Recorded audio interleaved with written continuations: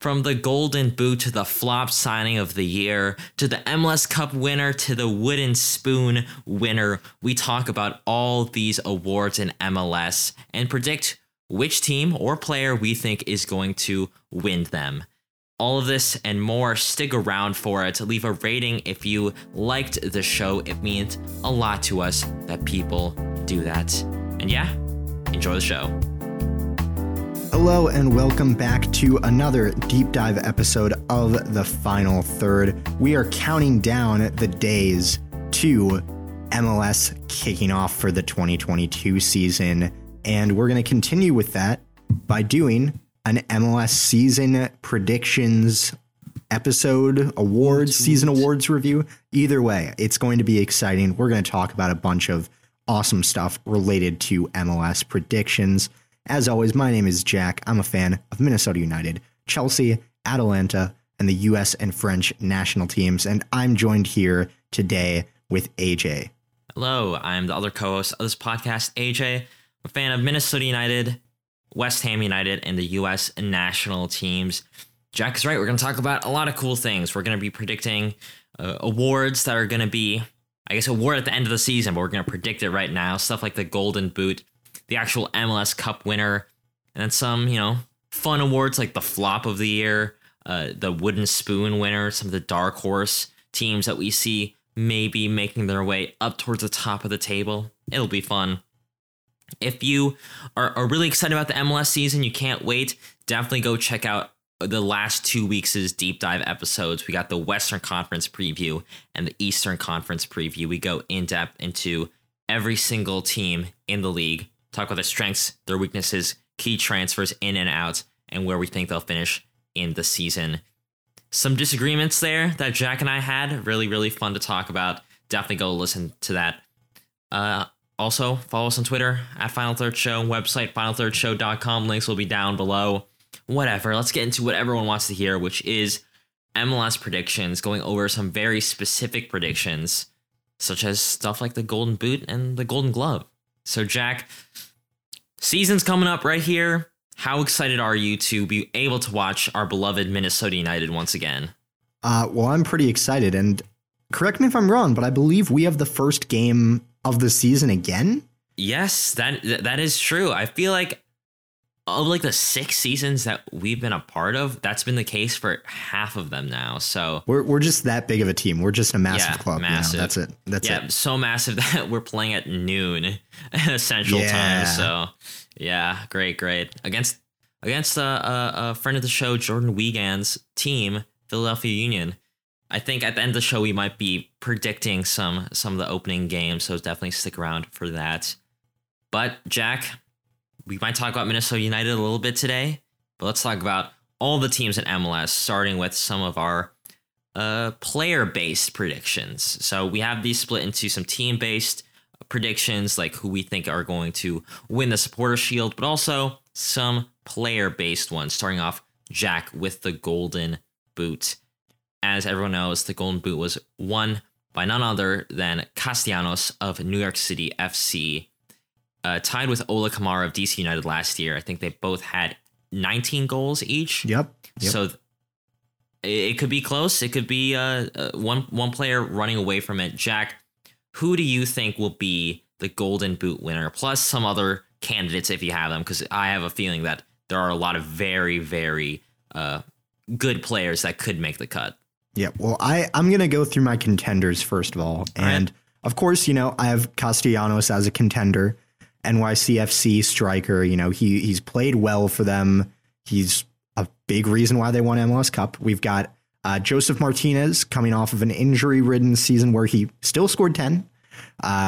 Chicharito, who was in third for the Golden Boot. Christian Arango for LAFC, who was pretty good in half of a season last time around. Raul Rui Diaz of Seattle Sounders, also in joint third with Chicharito. Ola Kamara is up there. Hani Mukhtar was up there. And I also have Luis Amarilla because he owes us 22 goals. That's true. So, I don't know. I mean, if he owes us that much, then he's definitely up there. So I know that last one might seem a little bit odd, especially considering the other candidates I've listed, but seeing how he played in a 2-striker formation against Viking FK, and remembering his form before his injury in 2020, he definitely is a good number 9. Personally, though, the player that I picked for this is Rui Diaz. Okay. I think he is going to be the Golden Boot winner. Seattle are already a stacked team, and they've added Rusnak, and they have Jordan Morris back from injury, which adds so much more creativity and inevitably more chances for the team. You know, Rui Diaz had a really good season last time around. He got 17 goals, missing out on the Golden Boot by 2. I think that extra creativity, as well as considering that, you know, the 2 that beat him last time, Kamara and Castellanos, I think their teams are going to struggle a little bit at times this season. And, you know, I think that extra creativity added with Rusnak gives him the edge there. All right. Interesting. I actually also picked Rui Diaz. I think that he is the most logical pick. I was on the r/MLS subreddit today, and they had their awards predictions, same as us. And I thought it was interesting that a lot of people were overlooking Rui Diaz. I did not, at the time of viewing the post, did not see a single Rui Diaz nomination. And I think, yes, there's going to be a lot of talented players on the Seattle team that might take goals away. But still, a lot of those balls are going to be fed towards him from people like Rusnak, Lodero, Morris, Roldan, both Roldans even. So, I don't know. I think that is the most logical pick when you take it all into consideration. When I looked at a lot of these other players, Ola Kamara is one that I've seen a lot of people on Twitter nominate, because MLS, when they released their like who's going to be the Golden Boot winner graphic, they didn't include Ola Kamara. But I think that last year he scored a lot of penalty goals, and when you look at his advanced stats, it's just not as good. And so, yes, I'm sure DC United is going to get plenty of penalties. But if I'm really looking at this, like who's the best striker, who can I reliably look at as being the Golden Boot winner, I have to overlook Ola Kamara, even though I think he's a great player. Hani Mukhtar, good player, but I don't know if he's going to be scoring more goals or assists. He's a good all-around player, but I think that Nashville might be looking at goals from other places as well. Chicharito is actually a player that I seriously looked at, because Douglas Costa being added to the team already can boost his XG of 0.6 per game. So I also looked at him, but I think that overall LA Galaxy is not as good as Seattle. And Joseph Martinez, a lot of people are also looking at, but when I look at Joseph, he still has a lot to prove after kind of a slump, after not much of a slump, but more of a, you know, coming back into form after a long-term injury. I think it's very possible he's probably my second choice, but Rui Diaz, like all of the logical steps are there for me to say that he's going to be the pick. All right, so we're both in agreement there, and there is a good chance that this next award, the Golden Ball, might be an agreement as well, because the way that we're defining Golden Ball, Jack, I'm assuming you also went with most assists. Yep, most assists. Yeah, I don't think MLS actually does a Golden Ball most assists award, even though that would be pretty lit. But I went with the reigning assist leader, Carlos Heel of the New England Revolution. New England haven't improved per se, and they are getting rid of probably Turner. They got rid of Buchanan. Maybe Buxa will leave. But for the time being, they still have Buxa. They still have Bo. They added Josie Altidore. That should be about enough firepower for Heel to work with. And when you look at how good he is, how silky is his playmaking ability, I mean, he had 18 assists last season, I want to say. Right, Jack? Maybe I'm blanking, but he had a good amount of assists. And overall, I just think that this will repeat. I mean, this New England team still has the firepower. Heel is still Heel, and he's going to be great. And I think that Jordi Mihailovic, while good, he got 16 assists last season. I think that Heel is much more, I would say, reliable as an assister season on season. And now that I checked, he did score 18 assists, so good for me. Jack, who do you think is going to get the Golden Ball Most Assists award? Well, I picked 5 contenders for this one. All right. I have Carlos Heel as a contender. Jordy Mihailovic from Montreal, Haney Mukhtar from Nashville, Albert Rusnak from Seattle Sounders, and Emmanuel Reynoso from Minnesota. Okay. And these 5 are among the most creative players in the league, and they backed it up with impressive stats, and for most of them, successive impressive seasons.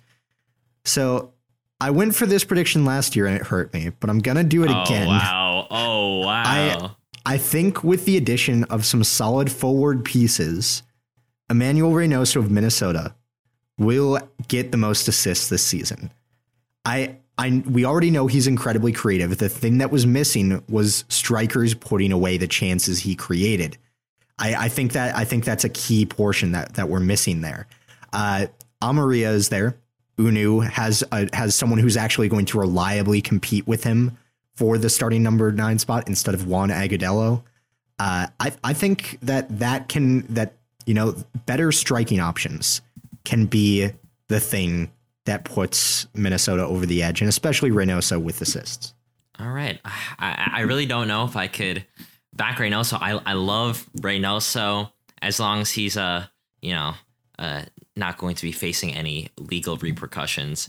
But at the same time, that's true. I forgot about that. That's a bit of a concern. Yeah, can't score assists if you are at a court hearing, to say the least. But yeah, I will say if he's out, then I would go for Carlos Gil as well. Okay, if Reynoso doesn't get a full season for whatever reason, then yeah, Carlos Gil is obviously the next best choice. And I wanted to quick interrupt by saying I'm watching the Colorado versus Comunicaciones game. Comunicaciones just got a red card for violent conduct.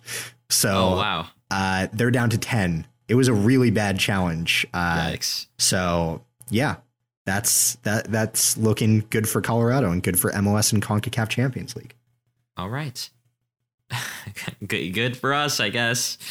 Sorry, just had to throw it in there. No, yes, of course. Do you have any updates on the Montreal game at all?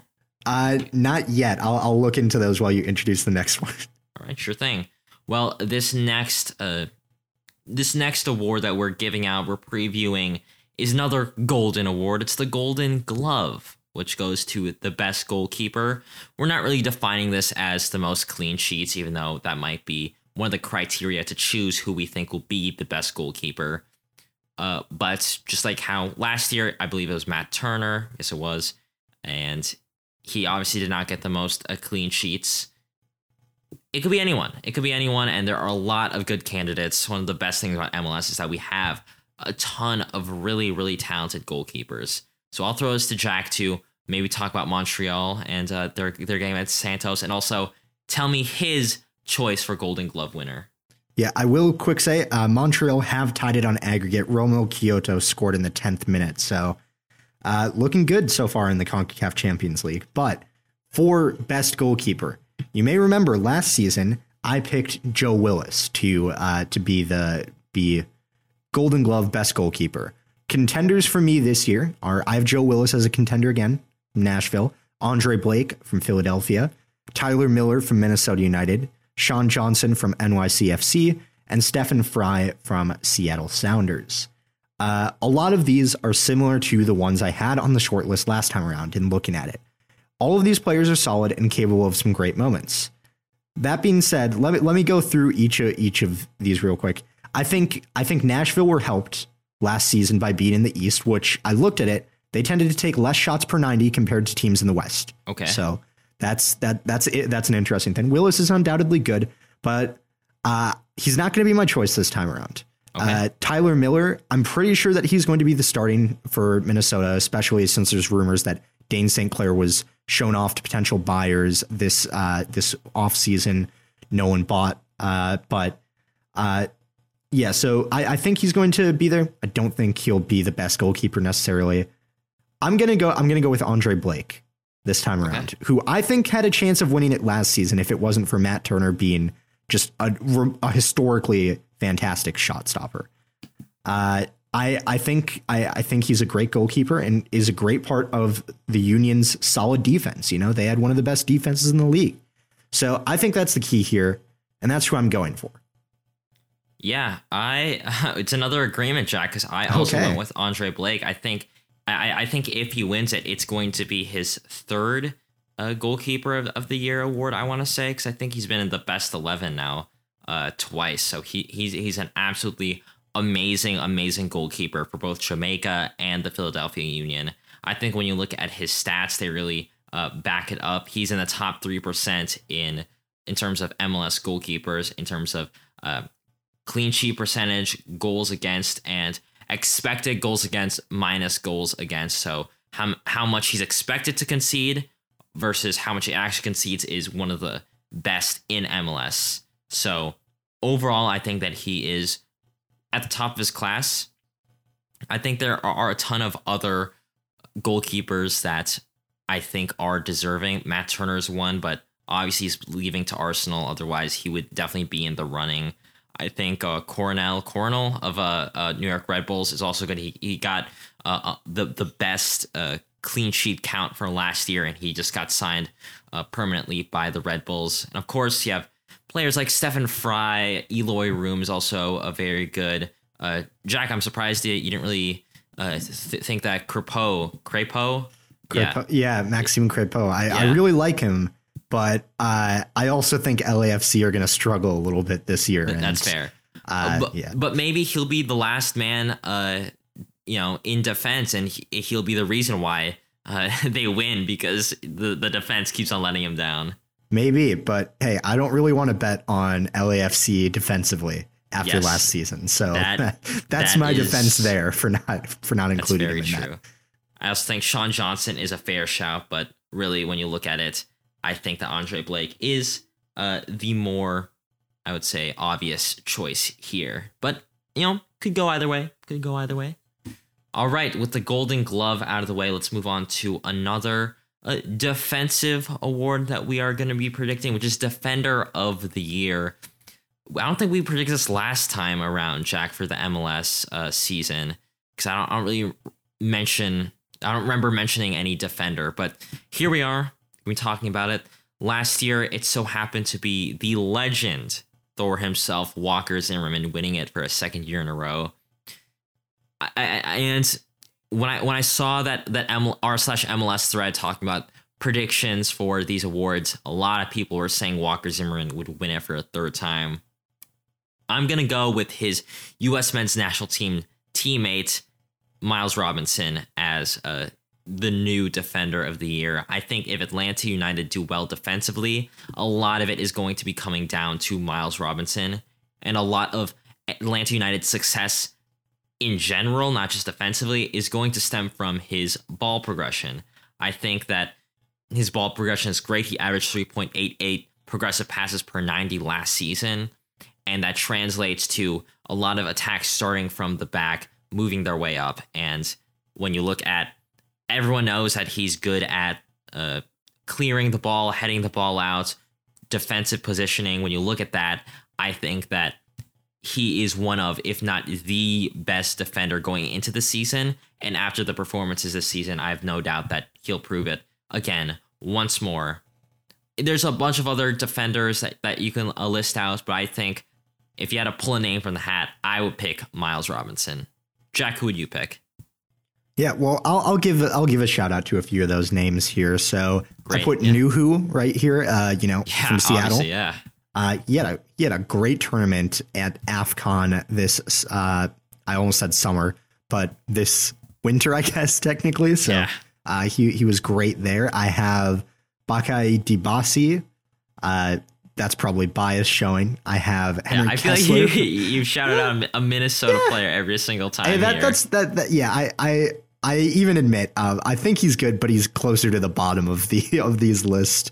But I have Henry Kessler of New England and Jack Elliott of Philadelphia as some. It came down to me for Walker Zimmerman versus Miles Robinson for the award. Actually, those are so Miles Robinson had a standout year with Atlanta and the U.S., so he could have another good one. You already mentioned the stats there, but here's the thing: I'm going to do it, and I'm going to call it for my favorite U.S. men's national team player, which is Walker Zimmerman. I think he's an incredible player, and I think he's gonna get a three-peat of Defender of the Year awards. Why not? And it would be well deserved, assuming he does well, of course. But honestly, given that he's not only been the best defender at MLS the past few years, but also the best for the national team for the US, kind of shows that he can do it on any level, and he consistently shows that he is a well-deserving defender of accolades.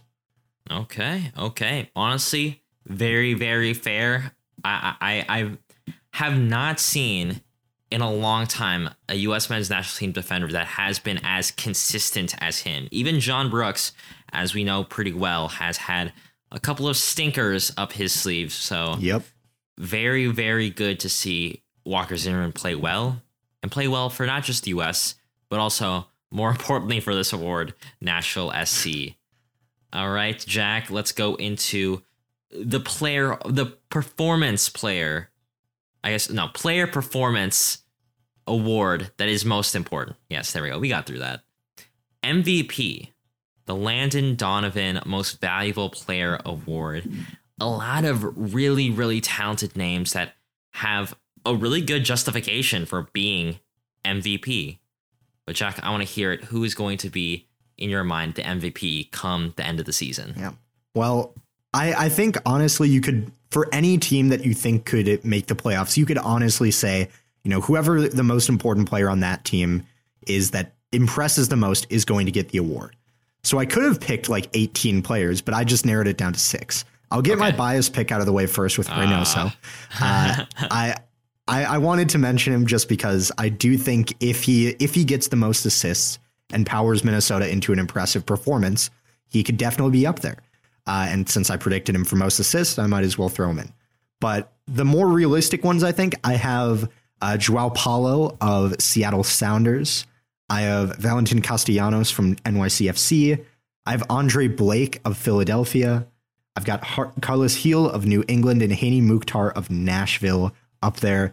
I think, unfortunately for Andre Blake, goalkeepers are probably the most overlooked as MVPs because people only remember the bad times when you're of goalkeepers, not the good times, really.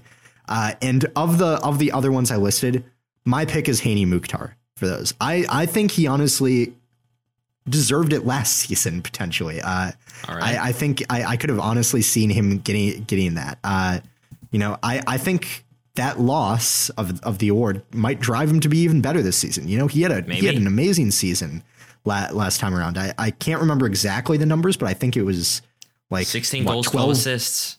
Yeah, I knew it was 12 and 16, but I couldn't remember exactly which way around. But those are incredible numbers. Most goals and assists total by any MLS player. So I think that he definitely has a solid chance of getting that MVP title. All right. I agree, Jack. I think. Oh, let's go. The Nashville agenda. Yeah. I mean, I obviously have talked a lot on Twitter and on the show about how Nashville SC is the perfect MLS team. Yeah. Just builds well, has a fun fan base. Have never really been a fan of the logo, but everything else about the club is really, really cool. And I think that Hani Mukhtar is also really, really cool. Like you mentioned, 16 goals, 12 assists last season. Really the fulcrum of this Nashville SC attack. And I think, like you mentioned, when it comes to these awards, it's all about who is the best player on the team that usually does near and around the best. Yeah. Last year, it was Carlos Heel because New England had that crazy, crazy season, and he was the absolute heartbeat of that team. And I think, I think we both predicted Nashville SC to be near the top of the West. And so I think that it makes sense that Hani Mukhtar would be in the running for MVP. And Jack, you reacted there. We are watching the games. Colorado just scored. Yeah, Colorado just scored. Sorry. All right. Good, Sorry for the distraction, but no. I mean, hey, it's the best version of Champions League. Everyone deserves some live updates and live reactions. I'm really glad that Colorado have not embarrassed MLS by losing to a Guatemalan team at home. So I'm really glad about that. But aside from Mukhtar, there are some very, very close players I think have a very good chance of being MVP. Rui Diaz, especially if he wins Golden Boot. heel, as always. I'd say even Chicharito. I think if LA Galaxy managed to just somehow do well and he has a great season, definitely has a chance. And you have a bunch of number 10s and attacking wingers like Velasco of FC Dallas, who I think even at his young age could do great things.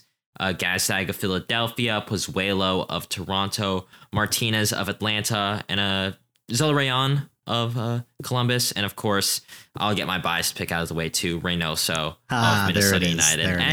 I put him in here because he is a good player, and if we do well, it will be because of Reynoso. And may I remind everybody, his form at many points of the season was MLS MVP caliber. So I'll leave it at that. All right, let's go into the signing of the year. So less performance-based and more just who was the signing that performed above expectations is how I decided to define signing of the year. That would lift this team the most, that would help this team the most. And I have two answers, and two answers that people might not be thinking of right off the bat. First, I picked Velasco from Independiente to FC Dallas.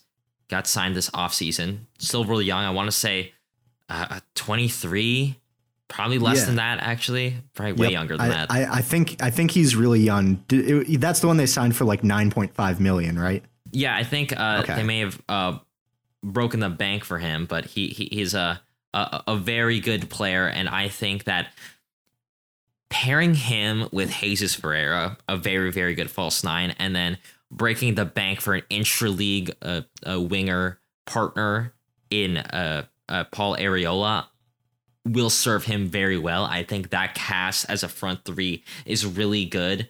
And oh my gosh, he's only 19, but I know he's good. And I think pairing him with those two players is just a recipe for goals.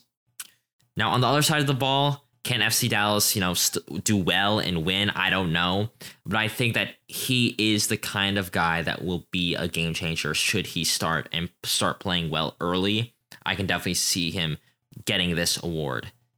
Now, my second kind of nomination for this may be a little bit odd because there are some pretty big names that moved to MLS. But I'm going with a big name, but maybe not everybody's pick. I'm going with Shaqiri of now Chicago Fire. And I know what everyone's thinking. It's Chicago Fire. They're bad, right? And it's true. But I think compared to where Chicago Fire were and where they could be with him, I think that is a huge improvement because I think he drastically improves the players around him, especially when they're in the dire straits that Chicago are. I mean, in Europe, he was in the top 3% in expected assists. So he'll provide the creativity that the Fire desperately need. And I think when you look at all the signings throughout the season, throughout the offseason, he might be the one that raises his team's floor the most. So I'm going to go with Shaqiri overall for signing of the year. Jack, where do you have your player? Yeah, well, I put in a few ideas in here. Shaqiri is up there as one of them. It's not who I eventually went for. I have Alistair Johnston from going from Nashville to Montreal. All right. I have DeAndre Yedlin from Galatasaray to Inter Miami. All right. I have Luis Amarilla from Vélez Sarsfield to Minnesota United. And I've got Lorenzo Insigne from Napoli to Toronto. But I didn't go with any of them. I didn't go with any of those because honestly, they're all solid signings. And I think they're all going to raise their teams up in different ways.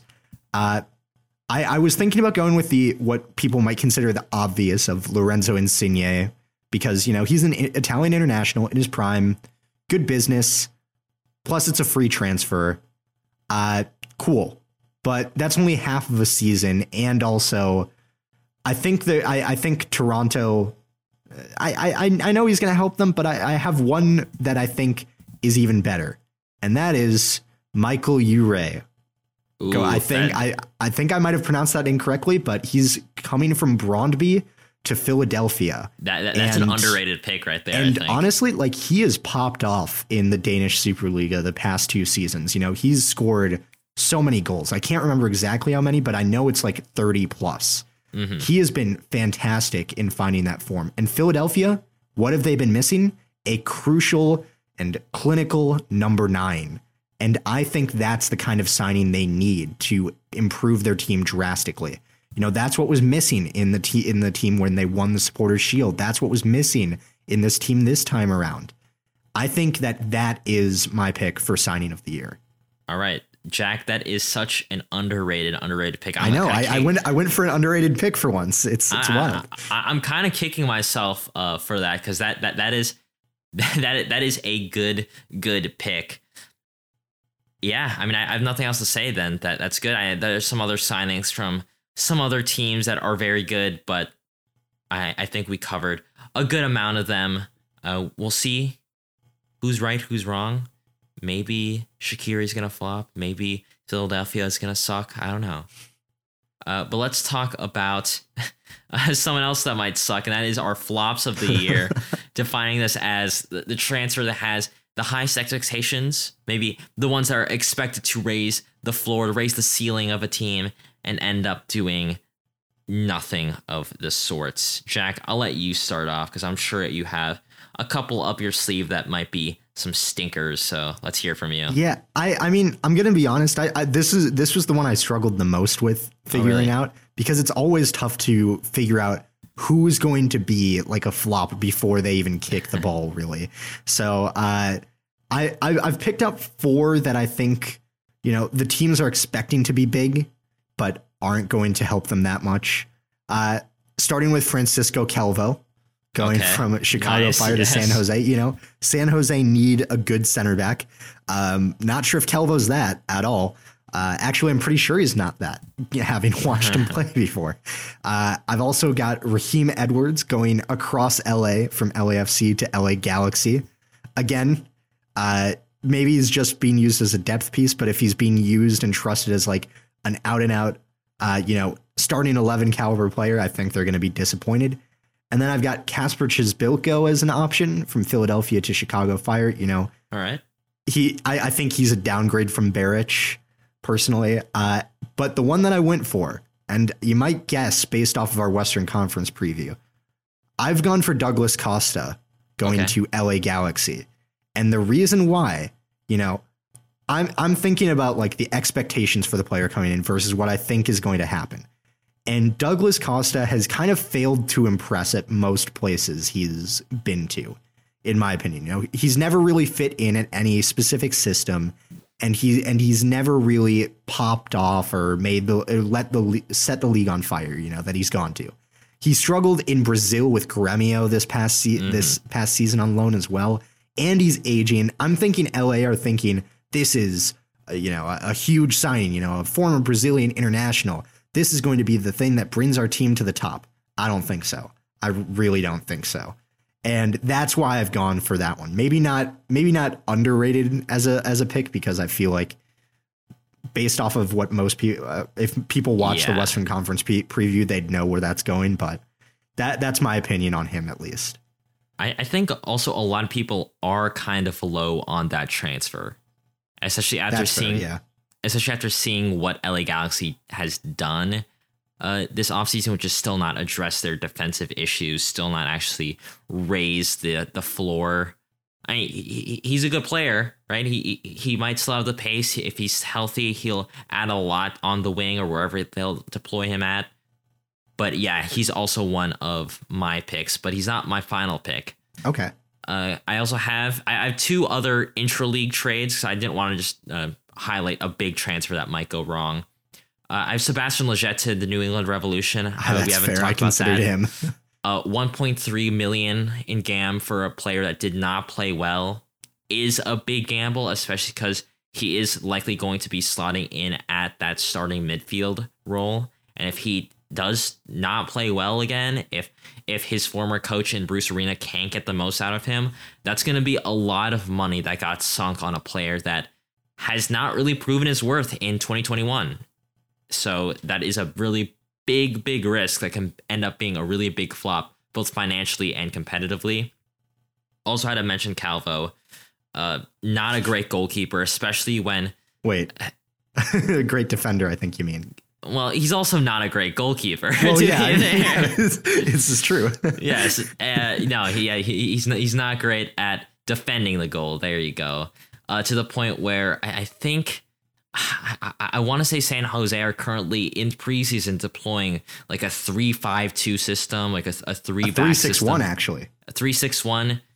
And the prospects of having Calvo being in a 3-back system where it requires a lot of communication between center backs and a lot of really talented marking by the center backs, that's going to be very scary, because if you have wing backs that are going to be more advanced, leaving him a little stranded, that is the most terrifying thought that I can think of. But he's not who I thought will be the absolute worst flop of the year. Okay. I actually went with maybe my hottest take in a couple months. Okay. Is Insigne. Ooh, wow. Yes. Okay. I'm interested. Hear me out. I think he's going to be a great signing, but the current expectation, and I fell for this in the Eastern Conference preview, because I thought that Toronto FC would, reinforce their defense, get some new guys in, but that wasn't the case. And the expectation right now is that Lorenzo Insigne comes from Napoli and saves Toronto FC. He and Bob Bradley, Pozuelo, Ao Akinola, all of them team up and they go back to the top of the East where they belong. But I don't think that's going to be the case. I think there's going to be a little bit of an adjustment period, whether it be a couple of weeks or the entire season, who knows. And I don't think it's going to be like Messi playing against 5-year-olds. I don't think it's going to be as drastic of a shift from non-dominance to complete Insigne dominance.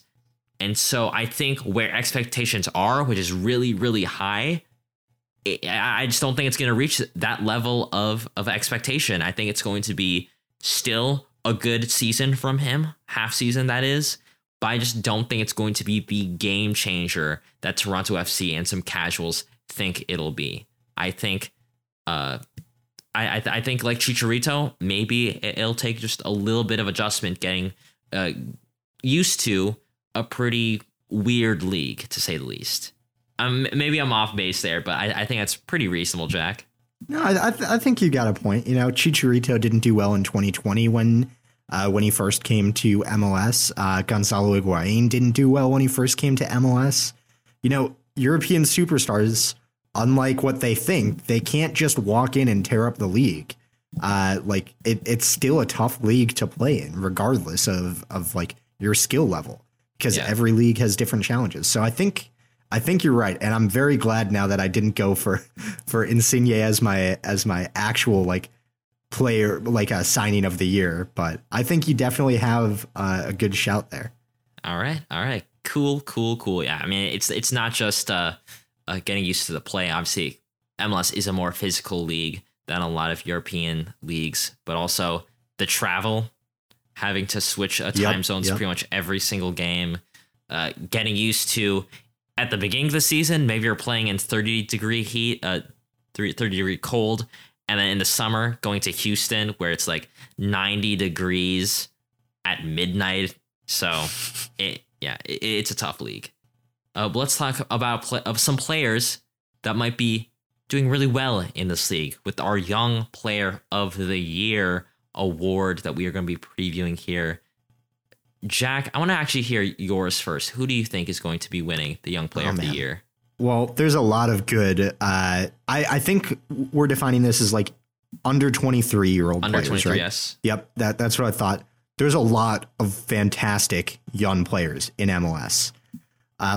Honestly, it's kind of shocking the amount. But here's who I narrowed it down to. I have Julian Araujo from LA Galaxy, Cade Cowell from San Jose, Jesus Ferreira from Dallas, David Ochoa from Real Salt Lake. That pains me to say.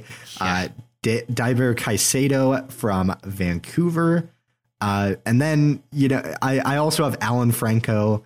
I don't know much about him from Dallas. And then I have, of course, the bias pick, Bongi Halanwain, I think is how you pronounce it. You know, if he plays, he looks like a really solid player, and I really want him to do well, especially since there's so much hype around him, and I love reading the Minnesota United comments section on any post about him. But my choice for the young player of the year, out of all of those, I'm going Jesus Ferreira. Right. You know, he was good last season, and with Pepe moving off to Augsburg, he has a real opportunity to cement himself as a crucial part of FC Dallas's team.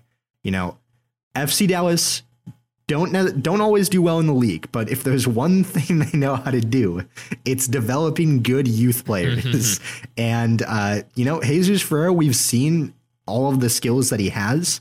And if Alan Franco is the piece that they need, and with Paul Arriola in Dallas too, maybe that's exactly what he needs to lift himself up to the next level. So even if I don't believe the team is going to do that well, I wouldn't be shocked if Ferreira himself has a good season. All right. I also think that Ferreira is on the short list potentially. I think Julian Araujo is also. Ochoa, I agree with you. I don't want him to win. No, yeah. I don't think he will either. I don't think he will either, because I think another goalkeeper's winning it. I'm going with Gaga Slonina, still 17 years old, only played 11 games. Yeah, I know. I think it's a good pick, especially if he's the starting goalkeeper for Chicago and he carries on that form from last year. I think there's a very real chance that a goalkeeper can win Young Player of the Year. Oh, it pains me that I forgot that one. You know. Yeah. Do I really think that like the voters, like I don't know who votes for the awards, whether if it's like players, media, I don't know who it is, but I think he has a really, really good chance because of how much his team supports him and how much he has yet still to offer, because he's only 17. He's getting looked at by a bunch of European teams. If he gets traded or if he gets, you know, transferred, that obviously will take that away from him. But I think if he has a standout season this year, you know, it's like either him or Jesus Ferreira or Araujo or, you know, Velasco or Kane Clark or Alameda of Atlanta. So there's a lot of different picks, but I'm picking with Slonina here, and I think that'll be pretty cool, regardless of who wins that, because there's a lot of really cool young players here. All right, let's move on to finally some team awards, starting with Supporter Shield winner. Jack, remind me again who your winners were from the East and the West, and which one of those do you think is going to be winning the Supporter Shield? Yeah, so I had in first place in the East, New England, and first place in the West was Seattle. Between the two of those, I'm picking Seattle. You know, Seattle has gotten so much stronger, whereas New England are already lost a key piece. I'm not losing my mind. They lost someone this. Why can't I think of the name? Either way, Buchanan? Yes. God, I don't know why his name slipped out of my mind. But, you know, they lost Tyjon Buchanan to Club Bruges, I believe it was. Mm-hmm.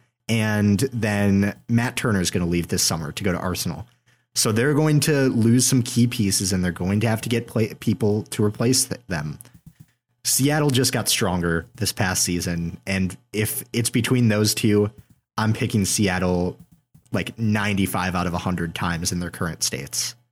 All right. I also had Seattle winning the West. Might not mean that they're going to be winning the Supporter Shield, because on the East I had the Philadelphia Union, and I'm actually picking the Philadelphia Union to win the Supporter Shield. I think they have a lot of great tools, and with the additions of two designated players, strikers, an area in which, as you mentioned before, they lacked in Ure and Carranza. Yes, Carranza. I think that those two players, especially Ure, who you mentioned played for Brøndby, I think they'll do absolutely great. And they're two men deep in most of their positions that they have. And just imagining a midfield diamond of Gazdag as the advanced role, Fletch and Bedoya controlling in the middle, and Martinez anchoring the back. That's enough to make a grown man cry. That's so good. And you also have the likes of Paxton Aronson, a very young and dynamic player coming from their academy that could also slide in the starting role or off the bench. Very, very, very good.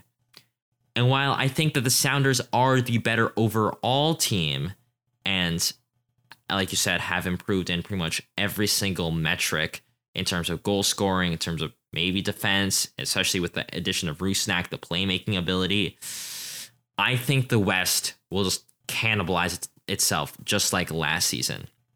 We saw how close it was at the top for Seattle and Colorado, and I think that's just going to continue.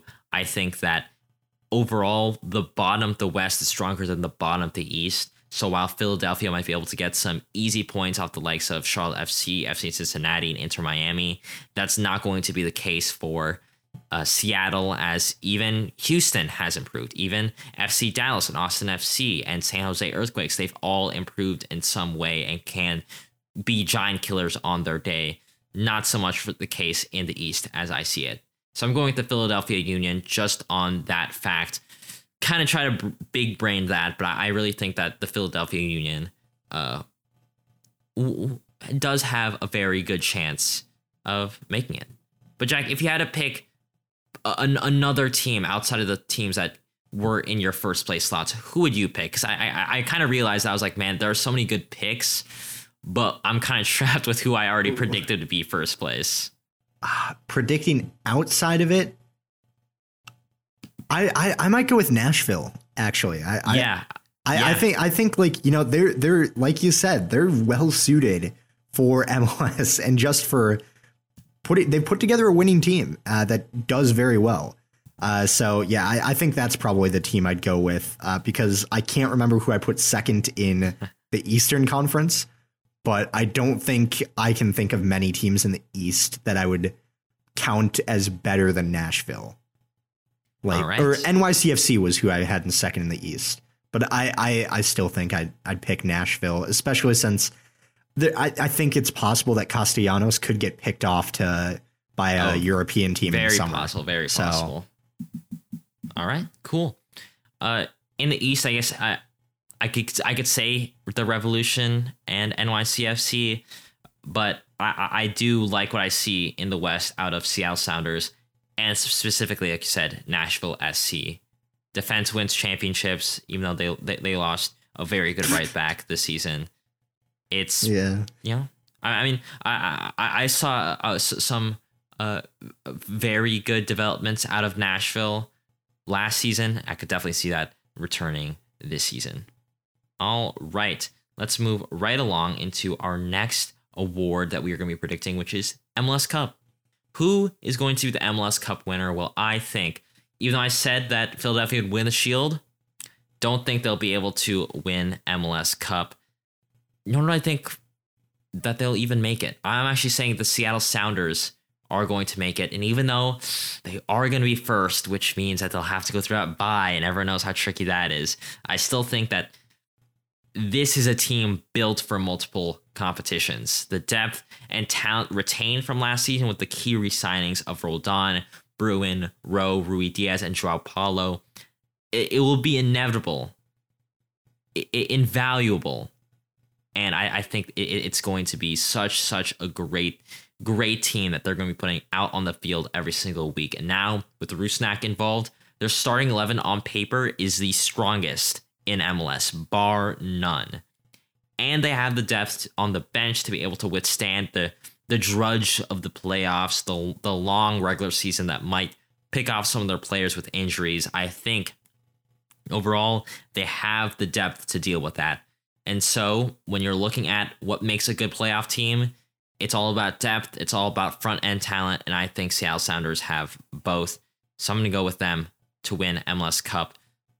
Again, it's another Cascadia team in the MLS Cup final, obviously. So that kind of sucks. But who do you have them as beating in the East then? Because I have two teams that I picked. I picked the final. Okay, yeah, that's a good If you want to think about it while I give mine. Yes, go ahead. Okay. I'll get back to it. Who would be your final and who would be your winner? So I think in the East, we get NYCFC. And actually a big reason why I picked them is because of I thought about the first round buys, and NYCFC is in second in my predictions in the East. And fittingly enough, the team that I think is going to match them in the West is Nashville, who are second in my Western Conference prediction. I think Nashville SC is pretty well suited for knockout games. You know, they defend well and counterattack hard. You know, they are kind of built for knockout games. You know, I could see Seattle making the final as well. You know, that especially if they get first and they play at Lumen Field the entire way through, then yeah, that's pretty strong for them. But between the two that I've picked, I'm going Nashville. Between it, I really like honestly, Nashville I consider almost like my second or third team because I really like what they've built. I really like them. I love Nashville hot chicken, so that's another plus. But I'm picking Nashville between NYCFC and Nashville SC just because I think I just trust them in what they're building. So I know it didn't work out the past 2 seasons, but hey, for an expansion club to do what they've done the past 2 seasons anyway is just really good work. And I'd back them to continue on that path. So you have Nashville SC winning the MLS Cup? Yes, I do. Wow. Okay. That'd be great to see, even though it'd be kind of sad as a Minnesota United fan to be like, oh man, they came in. They just joined the West. Yeah. I was like, God, yeah. I don't know. I obviously, have Seattle winning. And now that I've had some time to think and look at my standings, I'd say, oddly enough, it's between, for me, New England Revolution and Atlanta United. Atlanta United have a lot of that front end talent that I think needs to be there in order to launch yourself well into the playoffs. And New England Revolution, I think, they've been there before. Their head coach knows the playoffs really well, knows how to handle it. Overall, I think I'd have to go with New England Revolution just for their experience in the playoffs. Maybe they're still hungry from last season getting knocked out early. So I'm going to go with them, but they will fall, unfortunately for them, not getting an MLS Cup. Again, they'll be falling towards to the Seattle Sounders. All right, let's talk about some dark horse teams. The teams, Jack, as I define, I think you probably define it as well, as the team that overperforms, I'd say, their expectations. So, Jack, I personally picked one from the East and one from the West. So who are your picks for dark horse teams? Yeah, so for the West, I'm going with the same prediction that I did last time that worked out pretty well. Vancouver. I know a lot of people I feel like are still kind of sleeping on them and saying, they got kind of lucky last season, new manager bounce and all that. But I don't think it's just a new manager bounce that they had at the end of the season. They were averaging almost 2 points per game and perhaps maybe even a little bit more. I can't remember the exact numbers, but they were averaging a really good result regardless, week in and week out since Sartini took over. And I wouldn't be surprised if they challenged not just for a playoff spot. Like in my predictions, I have them in 6th. I think they could challenge for a home playoff spot. Especially playing an entire season at home, like in their actual home, not in where were they playing? Were they playing in Salt Lake? I think that they were playing in Salt Lake City. So yeah, that's who I'm picking in the West. Vancouver, I rate them pretty highly. And the East, I think Montreal is the team that can overperform the expectations, which they are actually up 2-0 right now. So they're winning on aggregate in their match against Santos. But Montreal is a solid team that I feel like is getting underestimated because, Montreal has never been the best of the Canadian teams, really. I mean, there was a brief period for a little bit, but it's been very slim pickings for that. But they have a solid enough squad. They have a good coach in Wilfred Nancy, who seems to have a good system with players that believe in it. Jori Mihailovic is there. Romo Kyoto has been good. And the addition of Alistair Johnston also makes them a lot more solid defensively. So that's who I'm picking as my Eastern underdog. All right. I'll start with the East, Jax. I definitely agree with you on Montreal to the fact that I picked them as my underdog in the East. I think I had them near the bottom of the playoff team, but I think that they are very good. I think that Toy coming back from some injuries will be very good. I think Mihailovic is one of the best playmakers, best wingers in this league, and I definitely expect to see even more from him. Yes, it wasn't like they lit the league on fire, but especially with their new additions, as you mentioned, Alistair Johnston, I think that adds a lot to this Montreal team that if Nancy can get rolling, have as much of a chance as anybody else to make it into the playoffs and go pretty deep in it. So I think a lot of people might underrate them, maybe have them outside the playoffs, but I think that they are going to be right there, not going to be really risking falling out at any point. I mean, it's a hot take, but I think it's the case. The next one, Jack, is I didn't pick any homer picks until now, just so I could save it up for this moment. Okay. And that is Minnesota United. Let's go. I do not think that anyone is rating Minnesota United nearly high enough. And maybe this is what Adrian Heath wants. Hey, Adrian Heath wants to do this so he can be like, nobody believes in me. Exactly. Nobody believes in Minnesota United. And now it's true, because if you look at the MLS Soccer's preview with all their reporters. Oh, that's right, yeah. The highest that any of the reporters have put Minnesota United is 5th place. And that's Matt Doyle and Joe Lowry, who I also think are the two smartest writers that they have. Even before this, Matt Doyle, very smart. Joe Lowry is a host of one of the best soccer podcasts out there. Then you have Tom Bogert, 9th in the West. Andrew Wiebe, 9th in the West. Sam Jones, 9th in the West. Get out of here. And I think a lot of that stems from the fact that we didn't play the best last season. We didn't score a lot of goals. We have lost a good amount of players in Ozzy Alonso, Jan Gregush in particular. But I think a lot of people are just overlooking the fact that we added some really good players in Amaria coming back, who played very well for us until he got injured. Kervin Arriaga, who I think, we didn't mention him as a signing of the season, but I think he might be an underrated signing as a very good Honduran defensive midfielder. And then you have Halong Wayne, who's coming along as well. And you still have your core players of UNU, who I fully think, given the advanced stats they showed, could score double digits plus more this season, just because he has that talent. And if not, well, Amaria could fill in for him. And you still have Fragapane, Reynoso, Wood, and you have a very good backup bench that is fully capable of slotting in when needed.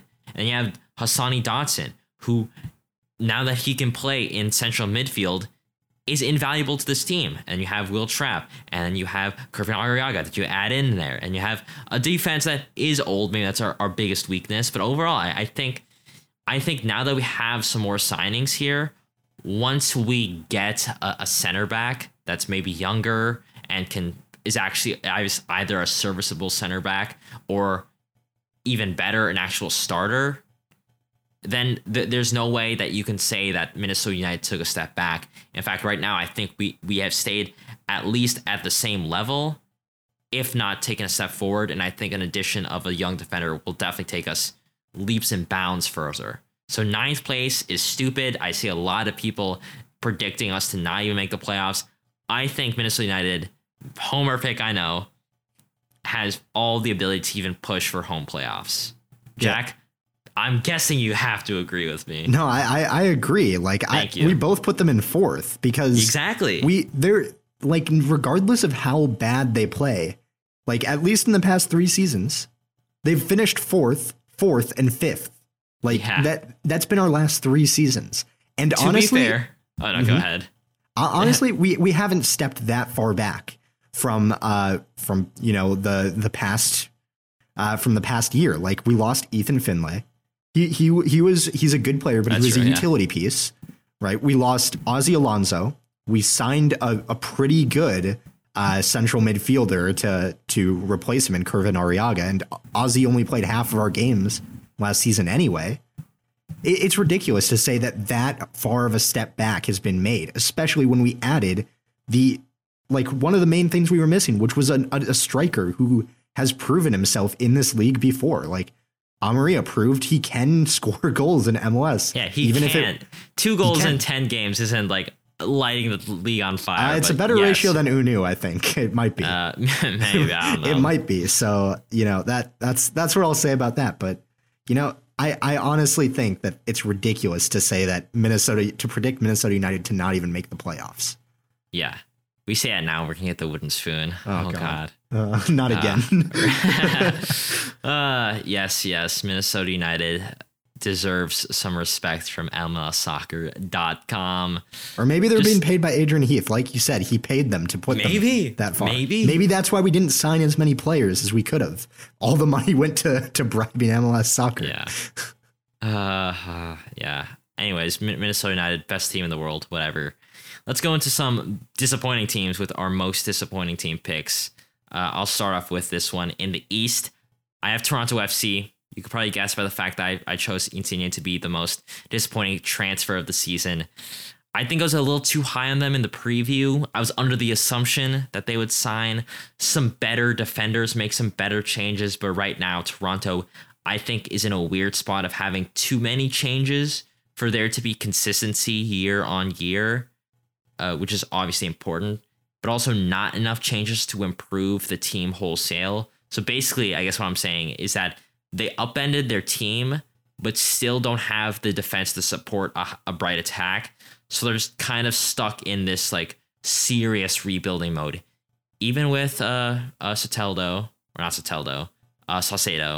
and even with Insigne coming in, I just don't think it's enough, especially with that kind of crappy defense. Given expectations, signing Insigne, I think it's going to be pretty tough. Maybe they'll make the playoffs. I would bet on them making the playoffs, but where I had them before in 4th place, I think might bite me in the butt if they can't get some really good defenders up in here in the next 2 or 3 months. In the West, I have the Colorado Rapids. Yes, they got first in the West last season, but key departures of Bassett and Acosta, and still no answer for a lack of goal-scoring threat is just not going to work this coming season. I just don't see them reaching the same heights as last season because the player with the highest XG on their team only had 7.5 expected goals in the 2021 season, and that's just not good enough. When you see all the teams that surround the Colorado Rapids, all of their competitors, whether it's Seattle, even the LA teams, Dallas, even SKC, Portland, Vancouver, they all improved. They all literally improved in many different areas. I just can't say the same for Colorado. It's about the same, and if you're not improving, you're falling behind. I'm going to Colorado there. Jack, who are your disappointing teams? Yeah, well, for the East, I'm going to start with the East. I also have Toronto as a disappointing team. Kind of a similar analysis that you have, though, in that, they got a star signing, cool, but didn't really do much to improve elsewhere. Actually, they got rid of their best player, honestly. So that's a bit of an issue, I'd say. So Toronto, yeah, I think they're going to be disappointing for sure this season. I also had them in the playoffs. I had them in 6th, but I think they're going to be disappointing. Another one, and this is after seeing more people's predictions, LAFC. People seem to be really high on them, like having them like make it into the playoffs and like. That was me. Yeah. I don't think so. I still think they're going to miss out on it. Carlos Vela, yes, he had that amazing season in 2019. But I haven't really seen glimpses of that kind of form again, Like he's kind of fallen off significantly since that season. A lot of that is injury related, yes, but I also just don't think LAFC have done enough to strengthen their defense either. You know, I'm not trusting LAFC with the defense there. Another team I thought of putting there is SKC, but I forgot they got Robert Baric as well, which I think is actually really good business. I wanted Minnesota United to sign him before we got Amaria, actually. Sure. So I'm a big fan of Robert Baric. I think he was a pretty good striker for a not so good team. So yeah, but SKC, I won't say you're going to be disappointing yet. All right. Well, let's talk about a really, really disappointing team, which is going to be our Wooden Spoon winner, our last award that we're going to predict here. Jack, there are a lot of bad teams that we could have given this to. For me, I had a couple teams near the bottom for my predictions, namely Houston Dynamo, Charlotte FC, and FC Cincinnati. And Houston Dynamo, I think they've actually added some pretty good players. They've broken their transfer budget, their transfer record to bring some players in. And even though I still think they might finish near the bottom, still think it's an improvement. I still think they'll get some points. Charlotte FC, their head coach literally came out and said, "We're screwed if we don't fix things here." And that's not what you want to hear if you're a Charlotte FC fan. But I still think we don't know. We don't know if it's going to work, if it's not going to work. We don't know if they're going to bring in any more players. There's a lot of unknowns. However, we know that FC Cincinnati aren't good. We know that the rebuild is going to take a while. And we know that Alex Kahn and a new GM and manager won't change things overnight. So I'm going to go with what I know. And I'm going with FC Cincinnati for a record 4th season in a row, getting the Wooden Spoon. Maybe it's too presumptuous. Maybe Charlotte FC is going to take it from them. But I'm going to go with my favorite trash bag, my favorite basement dwellers, FC Cincinnati. Jack, who are you picking to win the Wooden Spoon, the last place trophy of MLS? Well, I had it between the same 3 teams as well. And to look at this, I looked at a few resources. I did my own research and looked at it, and I was thinking, okay, they look kind of even. And then I went to MLSsoccer.com and looked at the depth chart and roster builds so far. And, Houston actually has some good depth up front. I go to Cincinnati and there is literally a question mark in midfield. Like they have 0 midfield depth. They have 3 central midfielders for 3 central midfield spots. Oh no. and like I don't trust that. I'm not trusting it. And like Houston are going through a rebuild, and at least like they look exciting and something. I can't say the same for Cincinnati. I'm so sorry for Cincinnati fans. You know, I mean, you had an opportunity to have some sports love this past sports season with the Bengals. You know, so but. I got that right? It's Cincinnati Bengals, right? Yes. Oh, thank God. But yeah, I don't think it's happening for on the soccer side of things. I think there's still a long way to go. That being said, Alec Kahn is actually statistically the second best shot stopper in MLS. So I mean, he could fix some things. But you can't fix a question mark in midfield, like a literal question mark. I honestly, everyone go to MLSsoccer.com, look at the Eastern Conference roster builds. They're like, they literally have a question mark in the number 6 spot. It's bad. It doesn't look good for them. But Charlotte, I can see it happening too, considering their coach literally said, yeah, we're not ready. Like that's a red flag right away. That is a red flag. But now we're at the checkered flag because we have finished all of our predictions for these awards. And we're going to look back at the end of the regular season and be like, ugh, cringe. Turns out Insigne scored 12 goals on his debut. Turns out Nashville actually won the Wooden Spoon. Oh, no. And Mukhtar actually, on the last day, decided to score a bunch of own goals and got ruined his chances of getting MVP. Who knows? But Jack, before we go, I did want to for us to predict some of the important matches that are coming up for MLS, because it's happening. The season's starting in about 3 days. Really exciting at the time of recording, at least. And it starts on my birthday, actually, February 26th. So what a great birthday gift. Yeah, So Minnesota United better win for that. Otherwise, it's going to be a sad birthday, sad 21st birthday for AJ. So yeah, let's actually start with that, Jack, because I want to hear what you think. If you think Minnesota United will give me a good birthday gift, they are being hosted by Philadelphia Union. First game of the season. Quick scoreline. Who do you think is winning? I'm going with Minnesota United to win it. I always go with my teams, but I do think that Minnesota United have a solid chance at winning that game.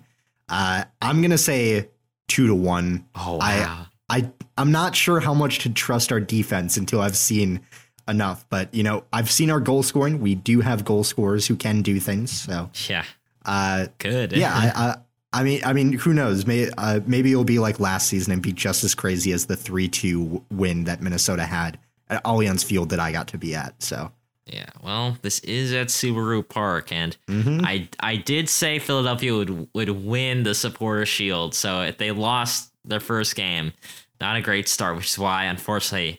No, Jordan, I'm sure you'd love to hear this. I'm giving the 3 points to Philadelphia.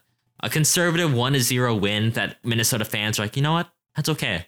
That's okay. We saw it's better than last season's start. I was going to say, it's better than getting pounded by Seattle, like what, 5-0? 4-0, luckily. 4-0. Yeah, terrible. All right. How about the Kellen Acosta Derby, a.k.a. LAFC versus Colorado Rapids? Very first game right off the bat. Ooh, kind of cringe. Jack, who do you think is winning that one? God, I mean, Colorado doesn't have a good striker, and LAFC don't have a good defense. So, like, they both have weaknesses, but neither of them can exploit each other in that. I actually think it will be a draw. I think that has 1-1 draw written on it. I feel it coming. I'm watching Colorado play right now against 10-man Comunicaciones. It's not pretty. It's looking like they're struggling a little bit, but yeah, I don't know.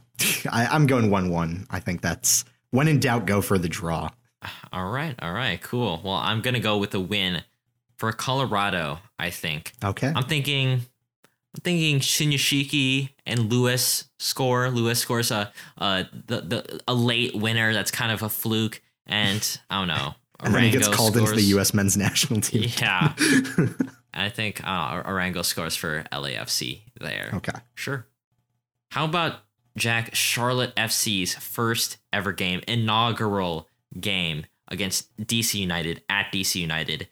Can they win? Can they get any points from that? DC United, it's not like they're an unstoppable force. Who do you think's taking that one? I'm going with DC United to win just because I haven't seen enough of Charlotte yet. And DC United, we know they have good players on the team. I feel like, the lack of confidence from Charlotte's coach is still telling. Mm-hmm. And I'm going to go for like probably 2-0 in favor of DC just because like Charlotte, so many question marks still to go over that on how everything fits together. All right. I am also going to go for a 2-0 DC United win. I think that's a very fair assessment. Maybe Ola Kamara gets off on that golden boot race with 2 penalty goals. Just kidding. He scored 10 out of his 19 on penalties last season, so wouldn't put it past him. Yeah. Yes, but I also think Charlotte FC might not be as ready as they can be. Who knows what'll happen in their home opener against LA Galaxy, but this one might not be looking too good. But I think this next game, the final game of this weekend, will be very exciting, which is our first place in the West, Jack, versus our second place in the West, Seattle versus Nashville, to start the season, a prime time on Sunday. What a start, Jack. Who is taking this match? Keep in mind, it is being hosted by Seattle. If it's being hosted by Seattle, I go 1-0 for Seattle. Okay. Like Seattle at Lumen Field is kind of just an unstoppable force at times. Sometimes. Nashville, I feel like, are going to do well throughout most of the game. But I feel like, with Lumen Field, Seattle might just get that extra leg up over them. And get like a late goal or something, last 15, 20 minutes, I feel like. All right. I'm going to go with actually a 1-0 Nashville win. Yeah. I can see it. I could see it. I can see it too. I mean, I think Seattle's still going to win the West, but imagine the cold shock to their system being beat by a team that has, is new to the West, or not new to the West, returning to the West. I think that'll be quite poetic. So I'm going to go with that. All right, Jack, with those predictions, not just the games, but also the awards out of the way, let's wrap this thing up. Let's say we got everything wrong, Jack. Let's say everyone's mad at us because we didn't rate their team high enough. We rated their rival's favorite player too high. Where can they go shout at us and tell us how wrong we are? Well, they can shout at us on Twitter at Final Third Show.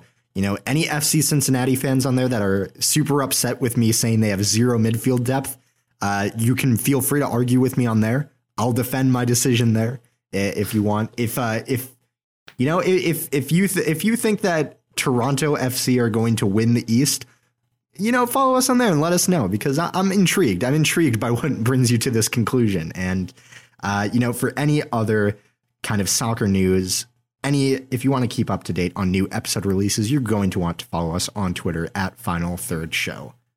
All right. That is it for this episode. If you want to find a nice one-stop shop for all things Final Third podcast, check us out at finalthirdshow.com to get all the links to all our social medias and all of our streaming platforms that we're on. Tell a friend about the show. Tell your dad about the show. I'm sure he would love to hear about all of our predictions for the Golden Boot, the Golden Glove, and beyond.